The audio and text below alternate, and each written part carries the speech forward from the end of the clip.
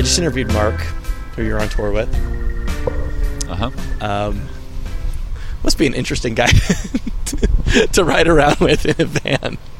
He's great. He's super fun. He's very like positive and hilarious. Yeah, no, he's great. We did in 2011 when Big Questions came out. He did a few dates with me. I guess that was Pure Pajamas had just come out.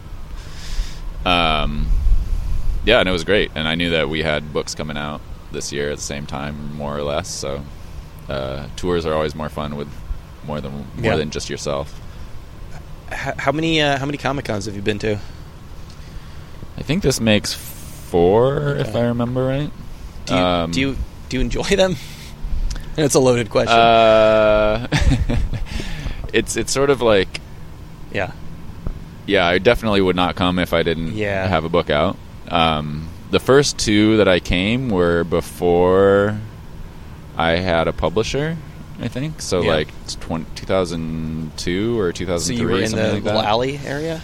No, like Sammy Harcum and Jordan Crane and Ron Rigi and like Souther Salazar, like a whole bunch of us basically. I think there were 11 people that first year. We just all got a table together and like stacked our shit on the table and and it was super fun. And like as a self-publisher, like you are this little odd oasis in the sort of commercial insanity. So you do pretty well. Like we would walk away with a really good chunk of money. So that made it really fun. It is very overwhelming. Like, well, you guys just kind of rolled into town and are you got into town like halfway through yesterday? Yeah. Friday, and how long are you here for? We leave Sunday afternoon. Yeah, so that's probably a good amount of time. Yeah. I mean, I do very little walking around. Like I just walk to the Drawn and Quarterly table, sign my books, and pretty much leave. I mean, it's a spectacle. There's cool stuff and weird stuff to see, but it's just overwhelming for me. It's exhausting just walking through. What? So, I guess what you have in that sort of Artist Alley area when you're like a really small publisher is the just sort of the discovery. I mean, there are people who are just sort of walking around looking for weird things. When you're, I mean, now that you're at D&Q, what sort of people come by? I mean, is it people that are generally familiar with your stuff already? Is it people in Wonder Woman costumes who stumble onto something? There's very little of that. It does seem like people who are kind of familiar. It seems like people who seek out the Drawn and Quarterly table every year. Yeah.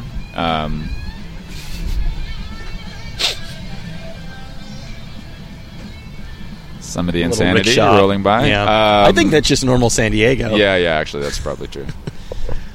I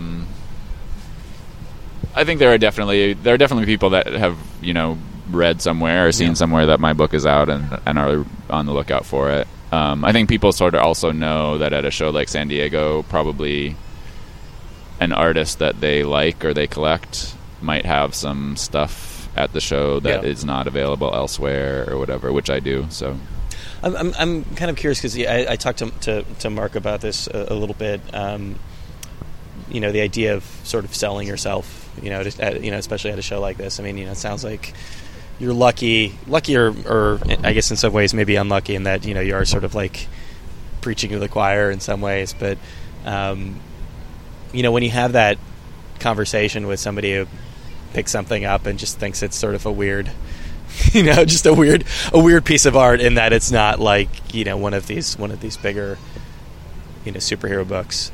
How do you what do you have a pitch? Do you have like what they call an elevator pitch in technology?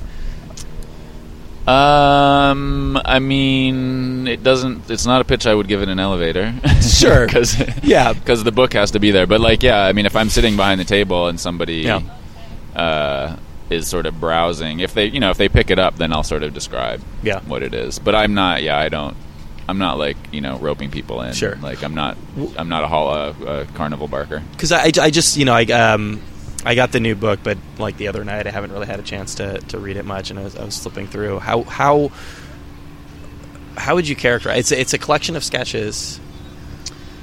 It is technically speaking, it is a collection, a sketchbook collection, but there's a way in which that's a little misleading because when you think of an artist sketchbook collection, you think of their sort of candid moments or something. It's like the idea is they're doing experiments that are not intended for viewing. Well, but most of that work, I mean, right. Like, is that really if you're Chris Ware, you know that somebody's going to read this at some point, probably. Right. Yeah. But I think there is a conceit that that it's sort of unplanned and it's sort of like off the cuff in some more raw way. You're brainstorming. Yeah. And I very much had. I mean, I was putting all that stuff on the internet, so like, I was very much thinking about the audience, and a lot of the pieces are sort of directly addressing the reader. Yeah. So I sort of don't think of it as a sketchbook collection in a way. Like it's not authentic. It's sort of, I'm sort of interested in being inauthentic with this book. You're being honest about it, though, at the very least. Yeah, you're being honest about your inauthenticity. Yes, my analogy maybe is like restaurants that advertise that their food is authentic, like authentic Mexican food. It's like I don't really care if it's authentic. I want it to be delicious. Yeah, and nobody who, the places that call themselves authentic are like the Olive Garden. Yeah, the people who actually use authentic. Like that's a word that gets thrown around in like a tourist trap. Yeah, is that the restaurants that actually are authentic, either the owners don't necessarily speak English well enough to use the word, or they just don't need to use the word. The taco truck over here is authentic. It again, I didn't get this far into it, but John Corey is kind of couching it as a travelogue in a way, and it seemed to and there's a wide variety of stuff. Yeah. So there is a bunch of travelogues. I mean, I probably do more work in my sketchbook when I'm traveling because you have all this dead time. You're waiting in an airport, or you're sitting on an airplane, or like you're in a hotel and don't really have anything to do.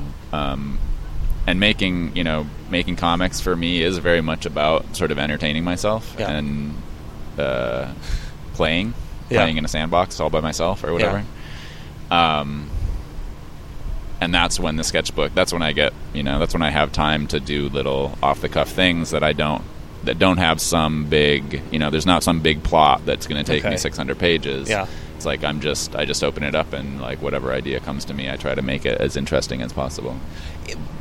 Are there stories? Are there I mean, is it again when I think of a sketchbook, or at least a traditional sketchbook, it's sketches, right? It's just one-off things on one page. The idea, I think a lot of times it's sort of like practice drawing. Yeah, exactly. It's like artists. I think Chris Ware even talks about this. Like in the morning, he tries to draw for half an hour just to sort of like warm his hand up or whatever.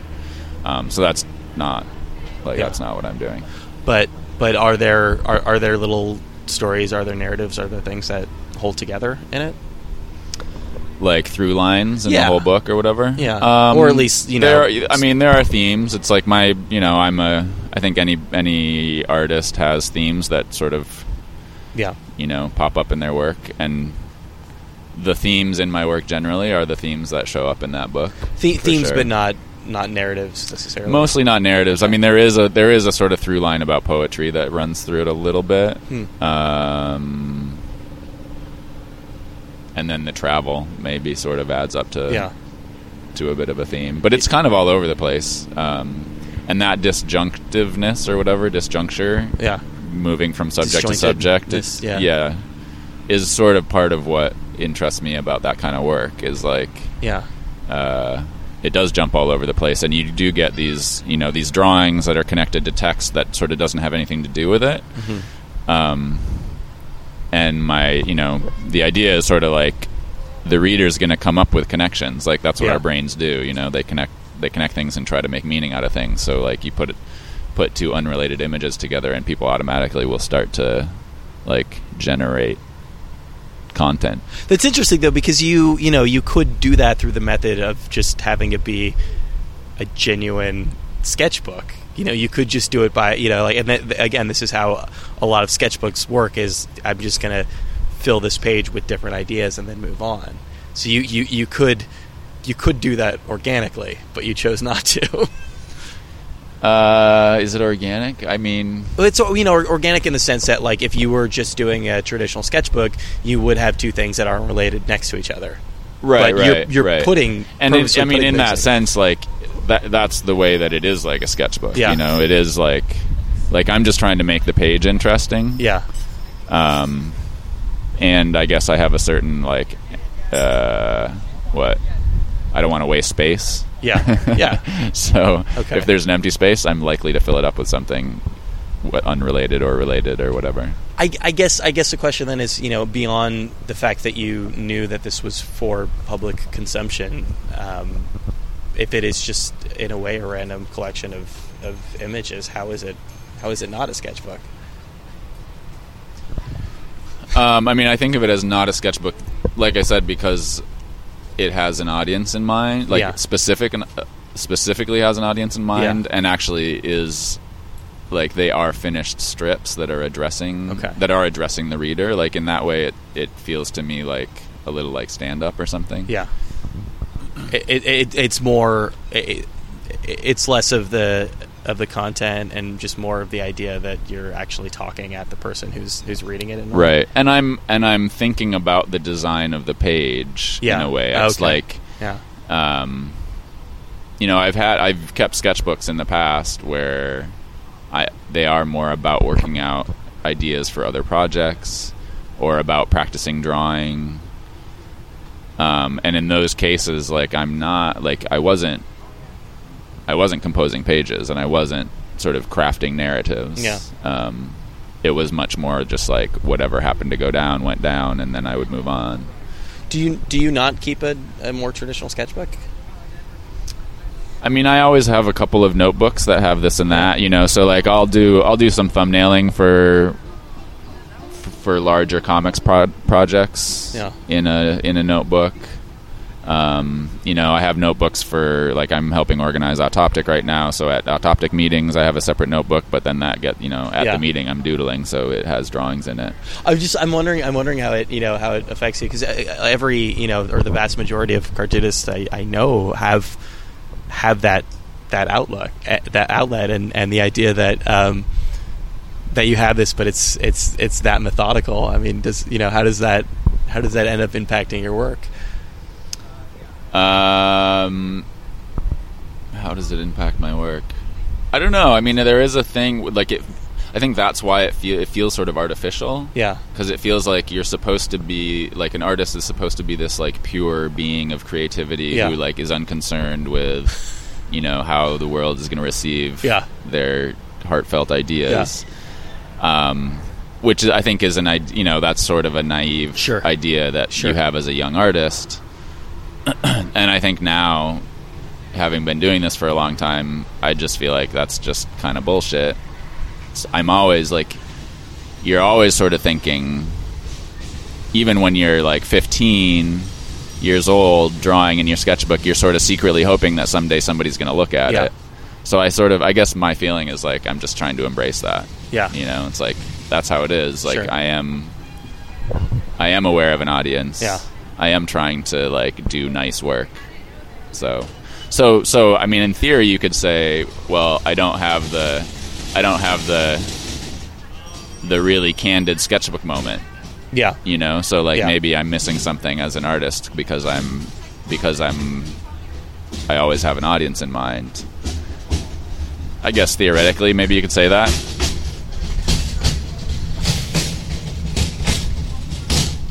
But I'm mostly pretty unbothered by that problem. But it still serves. It's like a machine that was created to be loud.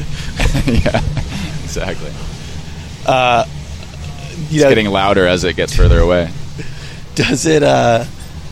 But it still serves that function of because you sit there and you draw this is a common thing, and this exists in your book, and this is every time I've had a chance to look over somebody's shoulder, what honestly what most cartoonists are doing are sitting there drawing people in the room. That's a very common part of the sketchbook. I mean, some people do that, some people don't. Like Mark doesn't do that. Okay. Well, yeah, but Mark doesn't have people in his books the same way that you do. Right. Yeah. And, if ultimately what the idea behind the sketchbook is to make you better at the act of drawing what you're drawing. Right. So this does in a sense kind of fulfill that need. Yeah, right. I mean, so it adds up to practice too. And the thing is, there are bad pages. Like I didn't put every single page that I drawn in my sketchbooks in this book. Yeah, I definitely picked out the good ones, which I also feel like is part of the weirdness of artist sketchbook collections. Yeah, is you feel like you're getting there's a sense that you're getting this unfiltered view, of this is how the artist really works, but that's total bullshit because they're editing out the bad pages. You wonder. I wonder. I keep coming back to Chris Ware's, but that's the one that sort of other than Robert Crumb maybe kind of looms largest, and I think about I mean, I assume that you've read those. Oh yeah, they're beautiful. I love that stuff. They are, but also there's this element of his inner monologue of him just talking about how terrible he is at drawing, about how much he wishes he could be Gary Panter, and right. And you wonder what the hell is he if he is leaving something out? What the hell is he leaving out? And we will never know. We will never, and I suppose we'll never know. Yeah. If one of the nice things that's coming out of this is in a way putting the onus of storytelling on the reader, right? Has that all impacted the way that you're telling stories in terms of if they're kind of doing the heavy lifting, making these connections? I mean, is there anything that's arisen out of the book where you've found these two things juxtaposed next to each other? And maybe I mean, it definitely feeds me and gives me new ideas. I mean, that's what's so compelling about working that way to me is it does generate my ideas. That's where all my books, all my constructed narratives have grown out of weird little experiments in my sketchbook that I had no idea were going to go anywhere. Yeah. That's interesting. So from the beginning, I mean, I assume that early on, you worked a little differently. I mean, I or at least again, because talking to Mark about his new book, he told me that he, and I'm sure you've had conversations about this. I'll have to air this interview right after that one. But he said that he had actually gone out and bought screenwriting. Yeah, he was saying that it was some book about there's 20 different kinds of stories in the world. Here's what they are and how they work, or something. Yeah, well, he said he actually had gone out and read 3 of them, which I thought was really fascinating because we just had this weirdly circular and somewhat combative conversation. And now after Stroppy, there are 21 different kinds of stories. That's right. In the world. That's right. He seemed frustrated by the fact that he wasn't able to create a more straightforward narrative, and I was like, well, maybe that's what people like about your stuff. Maybe just for sure, clearly, maybe just sort of if you're looking for 3-act structure, you're not reading Mark Bell. Yeah. I mean, early on, were you? Did your stuff always happen as organically as it does now? Has it always just come out of a few images, a few sketches, or were you actually sitting down and plotting things out earlier? I mean, basically in every case, I can trace it back to some little experiment that was very small and insignificant at the time. And Big Question started that way. How did Big Question start? I mean, it was an exercise that I was doing in a workshop when I was in undergrad. Some birds appeared in this exercise. They didn't talk, but there were other elements. There was a plane that crashed. What else? A soldier that died. So it was sort of this stream of consciousness exercise. Yeah. And these little birds appeared, and then in my sketchbooks for the next several months. Princess Peach and Mario are in the back of a bike-powered pedicab. This podcast is going to have the best soundtrack. We're going to have to clear the rights to all of these bad hip-hop songs. Yeah, Dogs and Water started with some little sketchbook thing where I was like expressing my anxiety about leaving art school, basically. Yeah. Yeah, what else? I don't know. I mean, The End was all stuff I was doing in my sketchbooks after Cheryl died. Yeah. Yeah, I mean, they've all been like that. Yeah, that... Actually, if anything, the book that I'm embarking on now is maybe the first time that it's not happening that way. Yeah. Just you had the idea for a book, or you decided you just need to sit down and write something? I mean, it sort of is evolving out of a couple other books. Like it sort of comes out of the Prometheus story that was in Rage of Poseidon. Yeah. I'm sort of extrapolating that. There are little elements of Dogs and Water in it. Yeah, interesting. So it's like a greatest hits. A what? It's like a best of. Yeah. I'm just like milking my back catalog, basically. It's like that thing that bands do where they don't own the rights to the recordings anymore, so they go back and re-record. Right. Did you you mentioned The End? Did you feel like you? At what point did you know that was a story that you were going to have to tell, or that you could tell? Because that's an incredible. That's far and away your most personal, on the face of it, most personal book. Yeah, that and Don't Go. Yeah. Let's see, that book. I mean, that book had a weird story. Like, that was actually going to be. I had agreed to do a book, which I titled The End, as part of that Ignatz series that Fantagraphics was doing, that this guy Igor in France initiated. So I was like, yeah, sure, I'll do a new series. It'll be called The End. I don't know what's going to be in it, but I'll get to it, in a year or two. This is a cool name for a thing? Yeah, I was like, what's the title of your book going to be? I was like, well, I'll call it The End. Like, that sounds kind of, like, interesting and weird and whatever. Turns out that there have been many books called The End. Sure. Predictably. And then Cheryl got sick and ended up dying, and I still was, supposed to do this book. So, and I had this stuff in my sketchbooks, which I was, proud of as comics. Like, I felt like it was good work and probably would register with a reader, would be compelling in some way.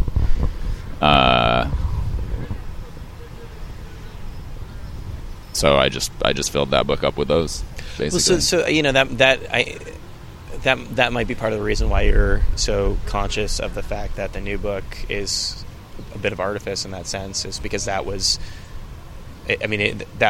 wasn't intended for consumption as you were working on it. I mean, yeah, that, yes and no. I mean, I had the kind of main story in there. I think it's Solve for X is I'd been doing stuff in my sketchbooks, and then there was a little zine show in LA that Mark Todd and Esther Pearl Watson put together, and they sent a little kind of sketchbook, and you were supposed to work in it. Yeah. And I was like, I'll take this stuff I've been doing in my sketchbooks and I'll extrapolate it and try to make it into a more coherent narrative. And then again, it's okay, now I'm going to do this book, The End. So I'll take that and actually really work on it and continue it. So, it's just that thing. It's the categories sort of don't work. Yeah. They don't actually. Yeah. They don't actually work. Do you? I mean, is it common for you to be doing comics for yourself to really just sort of work through things in your life? Yeah. I mean, I've always even when I was a kid, I kept a journal. Yeah. My mom is a writer, and that is part of her practice. And she was sort of interested in Jungian psychology and so sort of like the idea of journaling or keeping a diary and sort of writing about, what was happening in your life just was kind of like, seemed like the obvious thing to do. Like, I thought, I probably would have sort of thought everybody did that. And so once I started like drawing more seriously, doing it with drawings made more sense. Yeah. And it sounds like you're pretty good at keeping it up, because a lot of the I feel like a lot of the people who do those, at least for public consumption, part of the reason why they did that is because they need some sort of, even if it's self-imposed, deadline or right. And it forces you to resolve it too. Yeah. It's not just like a diary or a journal might just be a mess of this fucked up thing happened to me, and I don't know how I feel about it, and she said this, and then I did this, and it was fucked up, and blah. But having to turn it into a short story or or a comic, it's like you have to sort of sit with it and think about where it's going and make meaning out of it, turn it into an actual story, not just like a sequence of events that may or may not make sense. But when you say resolve, you mean just in the comic, or I don't know. Some of that stuff, it doesn't, like some of those little pieces don't feel like they don't have a resolution. Sure, like there's no happy ending or whatever. Yeah, life doesn't. Yeah. But still, like trying to make a coherent story that has like rhythm and like a logic, an internal logic, means trying to find that rhythm and that internal logic in the events of your life. Yeah, which may not be that obvious, but if you're like really working on a story, like it makes you look for that stuff, whether it's there and you're finding it, or whether it's not there and you're just making it up. Either way, like it helps. Yeah, well, it helps me. Yeah, I mean, I've spoken with people who do more a lot stricter format memoir comics or journal comics, and it's always interesting. And this is the way with any art form, but especially ones where you're drawing from your life in a very tangible way, that when you use that to create your art, you end up kind of filtering your life's events through that. So if you're doing, a 3-4 panel strip, that's kind of how you start. You isolate those moments, and you realize, in some cases, while it's happening, what's going to make a good strip, right? And then, because that's the way you tell the story, that's how you remember it, and that's how you start thinking of those moments. Which maybe points to the danger of that idea. Yeah. Like I think, like you said, sometimes the events don't make sense. Yeah. And imposing structure on them is sort of a false. It's a false order. It's a false structure. Sure. But that's what's sort of interesting about doing it. Yeah. Well, and I tend to think of your stuff as being far less structured than that. Not only just in terms of like not actually having panels in a lot of cases, but it's just. I hate to use the term, but I'm going to use it because you used it earlier. But it's sort of stream of consciousness in a sense. So, I mean, you're probably not thinking of structure the same way, or are you? I mean, you're writing a book at the end of the day. No, I mean I am. So like the end, like the Ignatz version of the end, is supposed to be a series. So I anticipated putting out a second issue, but then by the time the first issue was done, I just didn't want to deal with that shit anymore. Like I was, I was trying to move on in my life. But the thing came out, and I was very aware that it was only half the story. Like it ends, and I'm still totally in the depths of like, grief, basically, just like the shit.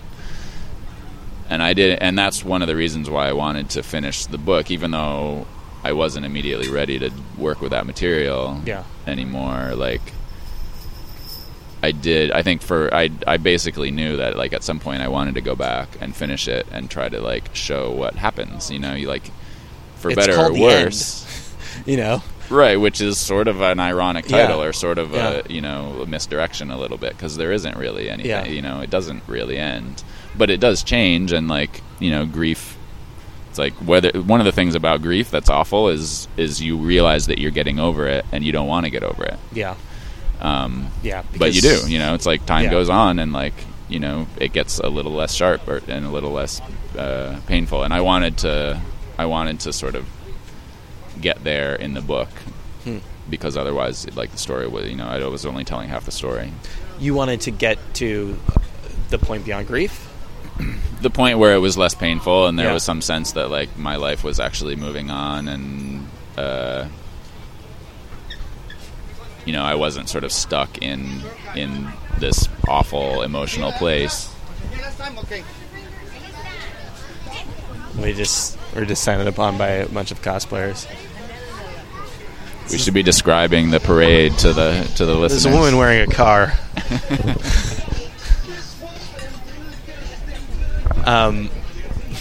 But a car made out of like candy. It looks like a piñata. Yeah. Pretty awesome. This is the perfect conversation to be having in the midst of all this. Yes. So there you go. There you go. Have images that have nothing to do with one another. Yeah. Grief and a car made out of candy. Yeah. Go write a book. You, reader or listener, go forth and create meaning. Yeah. Also, there is actually Peter Pan and Tinkerbell are doing a photo shoot over here, and Peter Pan has a lightsaber. Oh, you just missed them. They just left. I've seen enough, and I can visualize that. So let's close with this then. Let's try to tie it all together. In terms of that this connection between like real life and work. When you say that you needed a sense of closure in the book, that you needed the book to be about that time beyond, not where you've moved on necessarily, but where you've moved on from like a feeling, I guess. Is it possible to, because you need to get to a point in the story or a book, I mean, that drives you to actually have that experience in life? Like try to put a cap on it? Something? to in a sense like move on in the book helped you move on in life? I don't think I would say it helped me move on. I feel like I know move on is strong, but I mean it's like the language around all this stuff is super loaded, but like I think for me, making art about that experience and making art about any experience is a way of actually experiencing a thing. And I think like that's what I sort of learned from all of that, was like that's what art is kind of for, or certain kinds of art are for. It's like anybody's had this experience, going through a breakup and listening to some like sad songs that didn't mean anything to you before, and all of a sudden they're like super meaningful and super potent. Like, that was totally happening to me, but I was also writing some songs or whatever, like making some comics that were helping me sort of fully experience what I was going through. Yeah. And I think some people go through traumatic experiences or go through loss, and they sort of want to not have to experience it. Yeah. So they try not to think about it. But in a way, and again, when you have these conversations about how isolating comics can be, where it is something where you're just you are alone, and until you get to go to San Diego Comic-Con, you don't really get a chance to interact with people. But I mean, it seems like in a strange way, it's simultaneously a way of addressing it, but it's also an escape from it, and that. Like in the way that people use work as an escape from things. Yeah, I mean, making those books was not an escape for me. I was in it. I think, I was aware at the time, like, if I wasn't making these books, I'd probably be drinking really heavily. Like, I don't know how you do. Like, I was sort of like, how do you do it? If you can't make comic books, like, what the hell do you do? Like, I don't know. Yeah. But I guess maybe from the standpoint, and actually now that I'm saying this totally contradicts what I was saying before. But in the fact that you are isolating yourself from others. But I guess if anything, that puts you more in your own head, right? Yeah, and I, another thing that I sort of learned in that experience was like I also really need to get out of the house. Like I need to make sure I'm hanging out with people. Yeah, exactly. Yeah, and I think one of the other things you said, which is like the idea that maybe there's maybe a danger that you're creating an order or a structure that isn't like honest. Yeah. Or isn't accurate or whatever. Like that, that's a thing. It's like I was trying to be as honest as possible. I mean, most, there's sort of a cliche about art. It's like you got to be honest. Sure. Like you don't want to bullshit. You can't be bullshitting your reader or bullshitting yourself. Yeah. Like then you end up with shitty art. Yeah. Well, a little bit of bullshitting is important. I mean, there's a fair amount of bullshit in my sketchbook collection, so. Yeah. There you go, that was Anders Nilsson. An interesting interview for a number of reasons, not the least of which was the setting.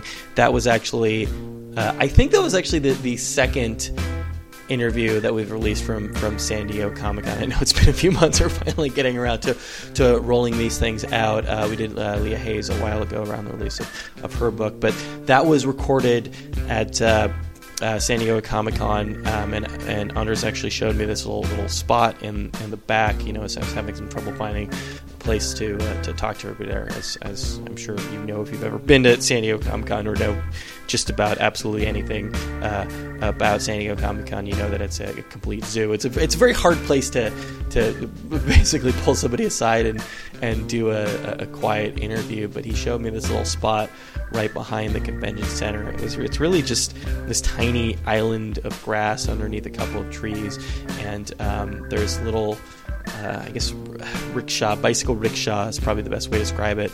Bicycle rickshaws that are just sort of riding by you on either side, just playing really loud pop music. So we were sitting there, actually, much like the Leah Hayes interview, we were just sort of sitting there cross-legged and talking about these really just kind of like deep emotional issues. And somebody would just come by and be like maybe pedicab, maybe is a more accurate way to describe it. Somebody would come by in a pedicab blasting Pharrell out the back. But his new book is called Poetry is Useless. Highly recommend it. It's on Drawn and Quarterly. Thanks so much to D&Q for setting that up. It's, as we discussed, kind of sort of a sketchbook, which has been a very fascinating subject to me. I've been thinking about the idea of a sketchbook lately. You'll probably notice this in some of the other interviews that happen subsequent to this. Because of this book and because of this conversation, it's a topic that has ended up kind of being a bit reoccurring in a lot of the ROL interviews, like Oliver Schwarren, who we spoke to in Berlin. That'll be coming out at this rate in 6 months from now. But I'm really interested in this idea of the sketchbook as an object, and where it kind of crosses over into that line, and how aware you are that people are going to be looking at it, and how that kind of affects the work that you create. I mean, obviously in a lot of ways this was an object that he knew people were going to be looking at. So thanks so much to him for taking the time to discuss that, and thanks to Drawn and Quarterly for setting it up. Also discussed in the interview, also on Drawn and Quarterly. Highly recommend. Don't go where I can't follow. But certainly be in the right emotional state to read that book, because it's a very very very heavy book. So I guess maybe don't read it on an airplane or another public place. But as with all of Anders Nilsson's book, highly recommend that one. So thanks so much to him for taking the time to do that. Thanks to Brian, as always, for editing this thing together. Thanks to everybody at the One Way Podcast Network. If you like this podcast, there are many other fine podcasts you can check out over at iTunes. And while you're over at iTunes, take the opportunity to rate the show. We can definitely use your feedback. If you have any feedback that you'd like to send via email, you can do so to rwildcast@gmail.com. Follow us on Tumblr. That's rwildcast.tumblr.com. That is the first and best place to get all of your RIYL related information. I've got a Facebook. You can like us over on Facebook. I think that's all of my social media plugs for now.